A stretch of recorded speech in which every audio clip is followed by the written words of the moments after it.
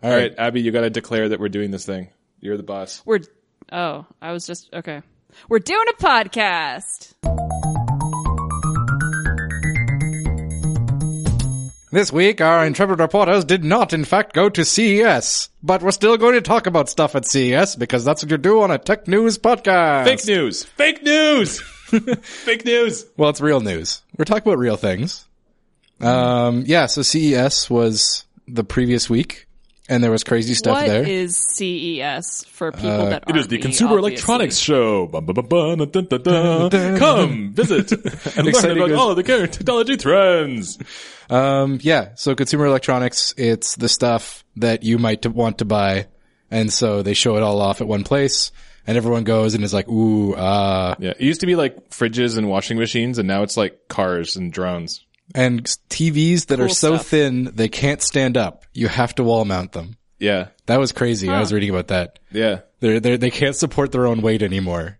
Which at that point seems sad to me. Yeah, it seems like you might have gone, Crippled old have we TV. gone too far? But that's not really what I want to talk about. No, we have underlying motives. So the thing that struck me about, what got me thinking about this was I saw a demo for a drone called the Power Egg, I think. I shit you not, I think that's the name of it. The Power Vision Power Egg. Yes, that is what I'm talking about. Power Egg. Well, okay, you have to see the thing. The name makes sense. It's shaped like an egg or like a rugby ball and then it folds out into a drone. And it actually looks really, really cool. Like I kind of want to own one, but at the same time, I really wanted to own a Lily. Oh man, that's awesome. Isn't it? It looks like one of the turrets from Portal? From Portal. Yeah, it does. So anyway, it's a really cool drone and I do want to own one, but again, at the same time, I wanted to own a Lily drone as well. And they're both doing the exact same thing. And Lily just went under despite having like $35 million. And so like, I'm not sure how you can look at a market like the drone market and be like, yeah, that's where I want to put my future. Cause both Lily's whole thing was it was an easy to use drone. Like anybody could use it. You throw it in the air. Yeah. They had like a video of like old people using a drone being like, look, anyone can use it. I mean, the video was super cool though. It was great. It hyped it up. Yeah. Exactly. And that's the thing is that, and then, so these guys are coming along and they're basically doing the exact same thing. It's a nice kind of rounded, easy, like really kind of like Apple looking drone that you can fly with a gesture controlled, one-handed controller. Like you don't need to do the dual stick flying. It's supposed to be really, really nice and not scary. But what I find scary is the prospect of giving them my money and not getting a drone. Well, I think part of the problem is that making a drone is not hard. Like there are literally thousands of companies in China that make drones. It's true. You can buy them for under $100 at most like electronic stores. So like making a drone is not difficult. What's difficult is making a hugely successful startup style drone. Like something that's going to satisfy all of your investors and the people who would put $34 million into your company. And that's basically starting a startup company, which not always, but even startup companies fail. It's not even necessarily startups though. I mean, like Parrot is losing a whole bunch of, they're 37% hemorrhaging money. of their engineers. Yeah. But again, that's Parrot was a startup, I'm sure. And if it wasn't a startup, it's at least, I was gonna say, that's a different scale. Like if you're competing with DJI, that's one thing. If you're just trying to make a drone and hire 15 or 20 people to like have a living wage and run a company, you can probably do that. You can probably make a decent enough drone that you can sell enough to get by. Mm-hmm. It's trying to be like the next Twitter of drones. That's the problem. Yeah. I don't know. I just like it. Okay. So my question is, how do people decide like when the trend of getting into like a market is a good idea? Like when their idea is good enough to like risk entering the tech startup market? That's an excellent question because I was saying earlier that I've come across the same thing with just regular brick and mortar stores on the street that I used to live on, where there'd be a company that would open a store, like a clothing store. And they'd be like, yeah, clothing store. This is going to be great. And then 6 months later, they'd be gone. Mm-hmm. And then a month later, someone else would open a clothing store. And I'm just like, what are you doing differently? It looks the same. You know, obviously, if you've done your homework, what the market is like in this area, and you seem to have some kind of business plan because you bought a store. Yeah. So, like, what are you planning to accomplish here? I mean, it was the same thing. Like, there was a coffee shop that literally opened across the parking lot from Starbucks and down the street from Second Cup. Second Cup being a big Canadian coffee shop. So, like, what are you gonna do? Like, I know their big thing was they were doing pour over. Great. Are you going to have enough of like a market to actually sustain your company? Surprise, they didn't. And they were gone 6 months later. Like, you need to have something that's going to really captivate an audience, and you need to think beyond just what you're doing now or what you're doing in the immediate future if you're going to go anywhere. Like, and that's the problem with a lot of these companies, perhaps, is that they're like, oh man, there's a trend. It's so great. We know about cameras. We know about technology. We can do this. And then a year or two later, they're just like, oh, this is, this is maybe trickier than we thought, and it's possible that we can't actually make these at a sustainable price, because the problem with drones, just like the problem with personal assistants, which we'll get into in a little bit, is that the market bar is ever growing. Like right now, DJI with the Mavic Pro has basically said for $1,000 we can make a drone that can do anything. Yeah. It's small. It's the size of a shoebox. You can put it in your backpack. It can stream 720p video at like 3 or 4 kilometers. You can control it without really knowing anything about controlling drones. And so that's the bar of entry now. If you're going to make a drone, you have to compete with the Mavic Pro. Well, I think that's something that's really hard to do if you're starting out. Yeah. That's their cant on it. The power egg guys. Power egg. And I think similarly with the Lily they're trying to take that, the really easy to use drone and take it to its extreme. Like, this is a drone that anyone can fly and is like really, really hard to crash and things like that. But I can't imagine getting into that market. And it's true of almost every market though. That's what it's kind of scares me. You're talking about like, even powered cars. Like, we were looking at the Faraday, the new car that came out, was at CES, and looking at that, and I don't know what their mentality was behind it, because their big selling point with the Faraday is it's the fastest electric car. And I'm looking at that and saying, I don't care about a fast electric car. Actually, their pitch is that this is the way auto manufacturing should always have been done. Which in and of itself is a crazy ass claim. Yeah. But like, considering that nobody's made an electric car that I could justify buying even with government grants. Yeah. Like, what problem are they solving? And like, it's there are all these companies that are getting into markets, and I'm looking at it and saying, you got some cojones, cause I'm not seeing your Tesla and GM and Ford that are all like doubling down on autonomous cars and electric cars.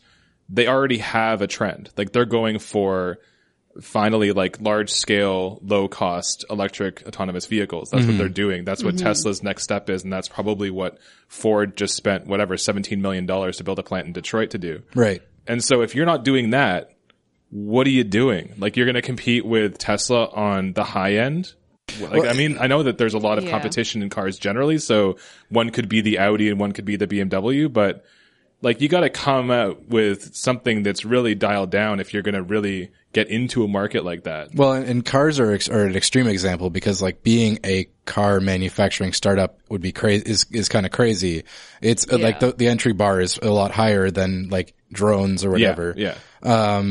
But even like the other end of the spectrum, like, you get down to wearables. Wearables were a really big thing. They have been for a while, and somehow still haven't really gotten off the ground in terms of like, none of the big, like, the wearable tech that's out there right now is nearly as big a thing as everyone thought it was going to be when it was announced. Like the Apple Watch, despite selling a whole bunch, didn't sell as well as everyone thought it was originally. Like, Pebble, everyone thought was like the new, like, second coming of wearable technology, and now they've been bought out. And yet there's a whole bunch of newcomers to the wearable technology market. Yeah. I think Casio just got in with a new watch. There was, what's the kids one that I saw that was really cool? The Octopus watch, I think. It's a cool. smart watch for children, which okay, that one's actually one that I understand. It's kind of cool. It's the idea being that you can create, it's a smartwatch that doesn't need you to be able to tell time or read. So the idea, That's cool. you create notifications that are icon based for your kids to be like, a little toothbrush pops up to remind them to brush their teeth before they go to bed. So that's getting into an interesting slant, because the one thing that is the issue with drones and what we were just talking about with autonomous electric cars is that the market generally at this point has kind of established what the need is. The need for autonomous electric cars is low cost autonomous electric cars. The need for drones is flying cameras and racing drones. Mm-hmm. So the need for wearables, nobody knows what the need for wearables is yet. The only company that really made a successful wearable is Apple, and they basically made a successful wearable by turning their watch into a fitness tracker, and it's still a crappy watch. Well, that's exactly it. Is that so like no one knows what the need is in wearables, and so it's a little bit more Wild West because there's no real established use case. Like I don't have any interest whatsoever in a smartwatch. I would have no use for it. But I don't know, but that's the thing, like, cause no one has made a pitch to me to tell me why I need it. Well, the thing is, the closest thing to someone describing exactly what I want out of a smartwatch so far was Pebble. And they're the ones who haven't, like, they got bought out. And they've been bought out and they are being, it's acquired, where it's AQUHIRED. Yeah. Where they go and they basically just want the people in the IP and then the engineering staff, and then they dump the product. Yeah, they dumped everything except for the software group, I think. Yeah, and that's the thing is when the company that's doing the closest to what you think should be happening in the market is the one going under. And the same thing with the Lily drone. I was like, that is the coolest, one of the coolest approaches to drones. And they had this huge, like, groundswell of support and all of this money. And it's the wrapping your head around the idea that $35 million is not enough money. But again, like that. It's not. You're right. Like they had a pitch and the pitch worked, but then you have to be able to play in an area, like I said earlier, where you already have established contenders. There isn't that in wearables except for Apple, and Apple really is just the only one around. Well, whereas in drones, like your Power Egg example, they're $1,288 US. Mm-hmm. So that's $300 more than the Mavic Pro. For what? Like, just because it's shaped like an egg? Like, I know I'm being a little bit facetious, but like, you need to come with something that you can put on the table and say, this is why you're spending $300 more than a Mavic Pro if you're going to get anywhere. Yeah. Because they're saying that they're geared towards casual users. What the hell is a casual user going to spend $1,300 US for? Oh like, my God. Like, that's pretty casual. Yeah. I don't know. You were talking about wearables and talking about like the not knowing what the problem was. And, that was one of the things I found interesting that came out of this, whole discussion, because Casio got into the wearables market, and they came in, actually a similar, to compare, they came into the wearables market with like a $500 smartwatch, like way up, several $100 more than most other smartwatches. And their justification for it was that they made a smartwatch for outdoor people. It's mil spec, it's waterproof, it is ruggedized, and their argument is that there is no one solution for wearable technology. Sure. Does it do anything unique to outdoorsy people? Like, I know that at one point there was a surf company that made one that had tidal conditions that would like do like push notifications to your watch and stuff like that. Like, does it do anything? I think the big ones it's got is it's got built-in low power GPS. It's got cool. The screen, it's a combination of a color screen and a black and white screen, so that when all it's showing is basic information, it switches to the black and white screen. So it's a gadget. Like they're basically doubling down on tools and gadgets that appeal to different subcultures. Yeah, and I think that's probably the direction you're going to have to go. Like something like the Octopus, where you're like, okay, the niche is kids, or the Casio one where the niche is hikers. It's not like we make the watch for the everyman. That's what like the Moto 360 is. We're like, okay, we're going to make smartwatches that look nice enough that you might wear it. Look how successful that was. Well, the new Moto 360 looks good. Yeah, how many people bought it? Well, I've never seen one. The old one, not so good. It didn't do so well. But But the thing is, like, people still seem to think it is a market. I mean, like Android, Wear 2.0 is coming out. Like, it's there. It's just, it's untapped, but it's untapped because no one knows how to tap it. Like, they're looking at this piece of stone. Well, and it's kind of like, where am I supposed to hit this? It's kind of a dead zone thing where, like, people walking out into the desert looking for the oasis that is like the ultimate wearable, and most of them are dying on the way. It's a different, basically, like we were saying, it's a different problem than you have with drones and with autonomous vehicles, because their problem is there are big contenders that have established themselves, and though there's a lot of market, you need to compete with them and everyone's behind. The big problem with wearables is that as much as Apple's in the market, no one really knows what they're doing yet. And that's the different issue I see there, is not that like they have to compete with Apple, but they don't know how to compete with the fact that no one really knows how to sell a wearable. Well, and like the same problem seems to be continuing with IoT. Yeah, with smart homes. Yeah. Yeah, smart home stuff. There's all kinds of stuff. And basically, I think everyone, like, they're still releasing IoT toasters.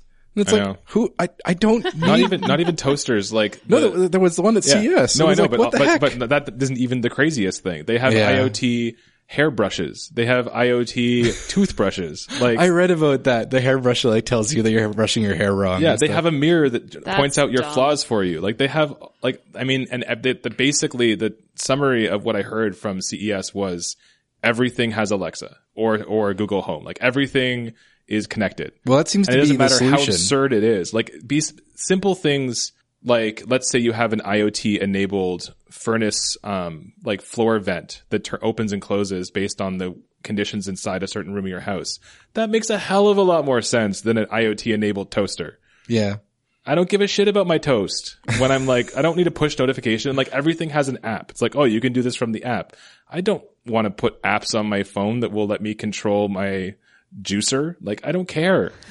Like, it's just, and that's the thing. Like, I know that basically it's becoming, I don't know. It's just absurd. But at the same time, again, like you said, there's no real pitch for how you make an IoT enabled future. Well, it feels like they're grabbing low hanging fruit, but part of the problem is that nobody can see any other fruit. Yeah. And the part of it is also that, like, in terms of the actual companies that are playing in that space, there's Amazon with the Echo, and they were apparently like the thing of CES. Everything, they were everywhere.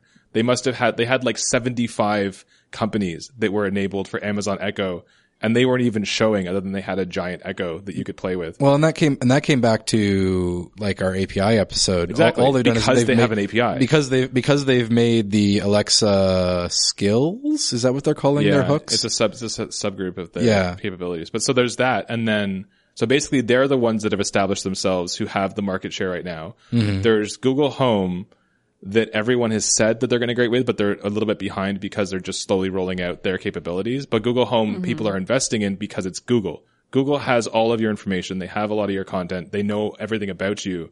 So the promise of Google is there. If Google can deliver on what is possible for them to do, they would be an extremely potent assistant because they already have all of your information and know a lot of stuff about you. For Google potentially could tell me where I have to be, how fast I can get there, who else is going to be going. Like, they know everything about my life because I have an Android phone, because I have a Chromecast, because I have a Google Calendar and a Google email address, and all of the documents at work are in Google. They know a lot about me, so they can do a lot for me. Alexa can help me shop, which in and of itself is super useful because it lets you just say to your kitchen, I need to buy milk, and it goes and buys you milk. That's kind of cool. It's neat. It's handy.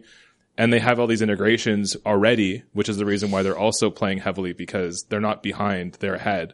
But that's basically it. There's those two companies that are making claims and playing in that space, and there's really no one else around. There's a few kind of quasi companies that are doing a little bit here and there, like Apple has HomeKit and stuff like that, but not really. Like, they're not really doing anything at the moment. Well, like a lot of those integration companies, people who could theoretically compete with a digital assistant are going into adjacent nooks. Like, they're either building physical digital assistants, like they're making little robots, or they are making apps, or like, that's the thing is there are a lot of companies that I think are doing stuff that's adjacent to it, but they are focusing so much on other specific problems, like making a like a robotic lab assistant or a robotic like home assistant.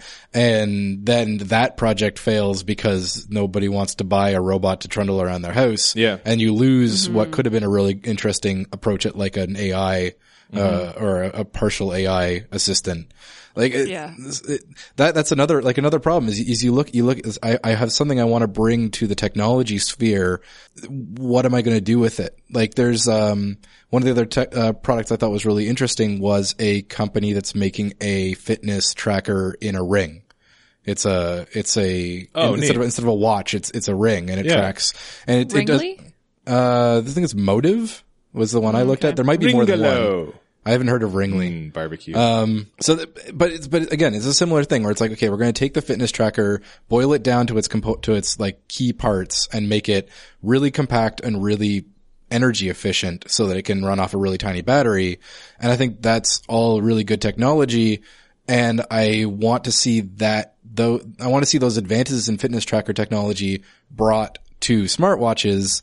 But I'm wondering how many of them will go into trying to create a novel product like a fitness ring, and then that company goes under, and that never really sees the light of day. Yeah, it's a whole different question when you're like, I want to revolutionize this aspect of a technology, but if I can't make it into a business model on its own, does my IP just sort of fade into the mists of time? Mm-hmm. And also part of it's interesting because a lot, especially with the IoT sphere, there is the potential for even the big players to coexist, because like Google is never going to make a store like Amazon.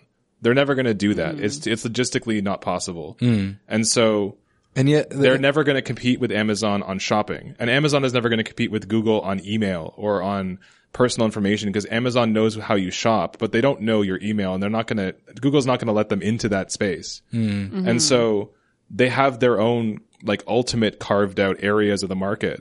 And the same, like Apple could play there, but right now they're not. Microsoft potentially could play there at the moment. Like they've got Cortana, and Cortana's coming into some things. I think there's like TVs that have Cortana integration and stuff like that. But I mean, they're basically, the way that it was described in a podcast I was listening to was it could end up that these different companies have a part of your physical house where your Google Home is in the living room, because it can connect to Chromecast and it can give you information and it can drive entertainment and stuff like that. Your Alexa or your Amazon Echo is in the kitchen, because that allows you to like look at recipes and buy things in your fridge and stuff like that. And then who knows like what company is going to do the IoT enabled bathroom or the IoT enabled garage or stuff like that. There could be all sorts of other contenders, but they're not there. They're not showing up other than putting existing technologies like Alexa into hairbrushes and monkey wrenches and shoelaces and stuff like that. No, I'm wondering how many like these kinds of really, really interesting, innovative ideas that are out there that don't see the light of day because there isn't a business model for it. And that's like, or they get into a startup, they get a Kickstarter, they get $35 million and then they fold. And like it doesn't go anywhere. Like that and it's expensive technology. Like the hairbrush. It's like $200. Yeah.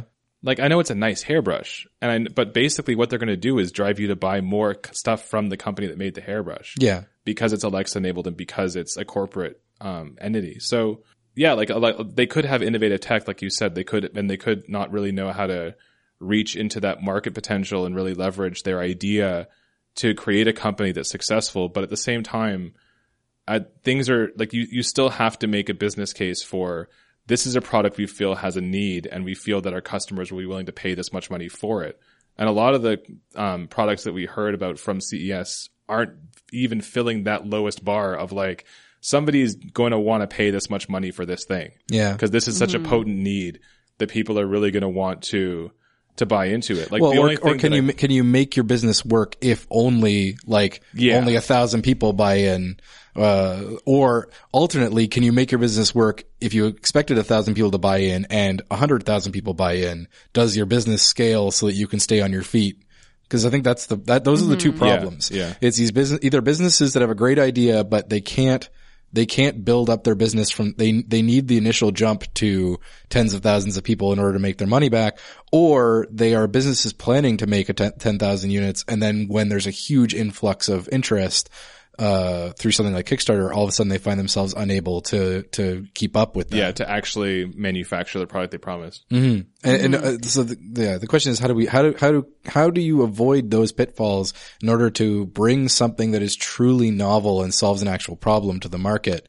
I mean, to me, I don't know. I don't want to interrupt, Abby. I think you had something to say, but to me, a lot of it just comes down to old school traditional business strategy, where you start with a need and an identified problem that you're going to solve. You create a product that can do so. You do market research to make sure that the need is prevalent and that the market will support the cost of the product that you're trying to deliver. And then you do pilot studies and you do market research and you do marketing and branding and you take that product out into the world and you secure customers and pre-orders and clients that are willing to invest in your company long term because the product is valuable to them, and you build a company. The problem right now is that most of these are following the strategy of a startup where you find investors, not customers.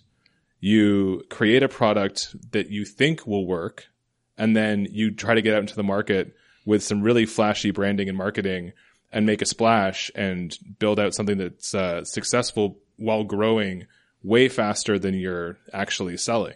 And that's why most startup companies fail, because their big deliverable is growth. They always promise growth at whatever cost is necessary because they have angel investors and I don't know anything about venture VCs. capitalism. Okay. So that was what you're looking for, was venture capitalism. Okay. And all that kind of stuff. Like the business model isn't sustainable, but it's not supposed to be. Yeah. And because it's not sustainable, unless they're immediately hugely successful, they just implode. And like that depends on what kind of company you want. If you want a startup company that does that, great. If you want a company, then you don't build your company that way. Yeah, but that's the thing. You're talking about old school company dynamics, and that was fine when you could take 3 years to get a product to market. Like that's the problem is that these companies are trying to cash in on a fad, like a technology fad that's going to be gone by the time a traditional business had built up. Like the kind of, that's part of the thing is these companies come out with something really flashy and then they take the 2 years to actually get to the point where they have something built that they would have had to have taken first.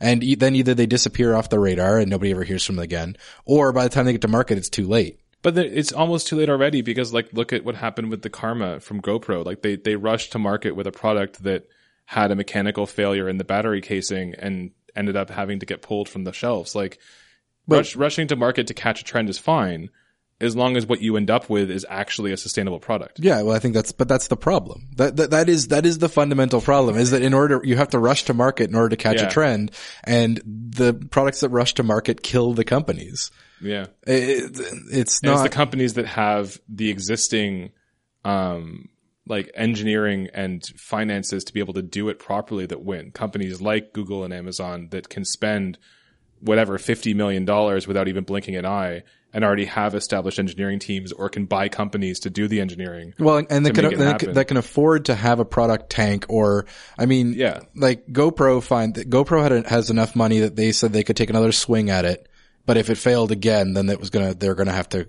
So then why do you jump on the trend? What is the example of a company that successfully jumped on a technology trend quickly and was successful? Because most of the companies I think of that were successful startups weren't jumping on a trend. They created their own trend. They didn't jump on like, this is the future. They were like, no, this is the future. We've created it. Not we're going to watch it go by. It's the emphasis is not this is the future. It's that this is the future. Exactly. No, but like that's fair. Like I don't think any startup company that jumped on an existing trend in technology has ever made it, really, other than companies that already had, like we said, like insulation from a failure. Yeah. Which aren't startups. So I guess that answers my original question. Or they get bought, which is actually ultimately what startups are meant to do. They're meant to get bought by larger companies. Yeah. That's the ultimate goal. You make money because you get bought, then you do something else. And that's fine. And I guess that is a reasonable solution if what your idea is that I've got something that will change the way that you vacuum. And but it's called the suck cut. Okay, no, I've got this idea. I know that okay, I've got an IoT vacuum. For some reason, I am convinced that is a technology people want.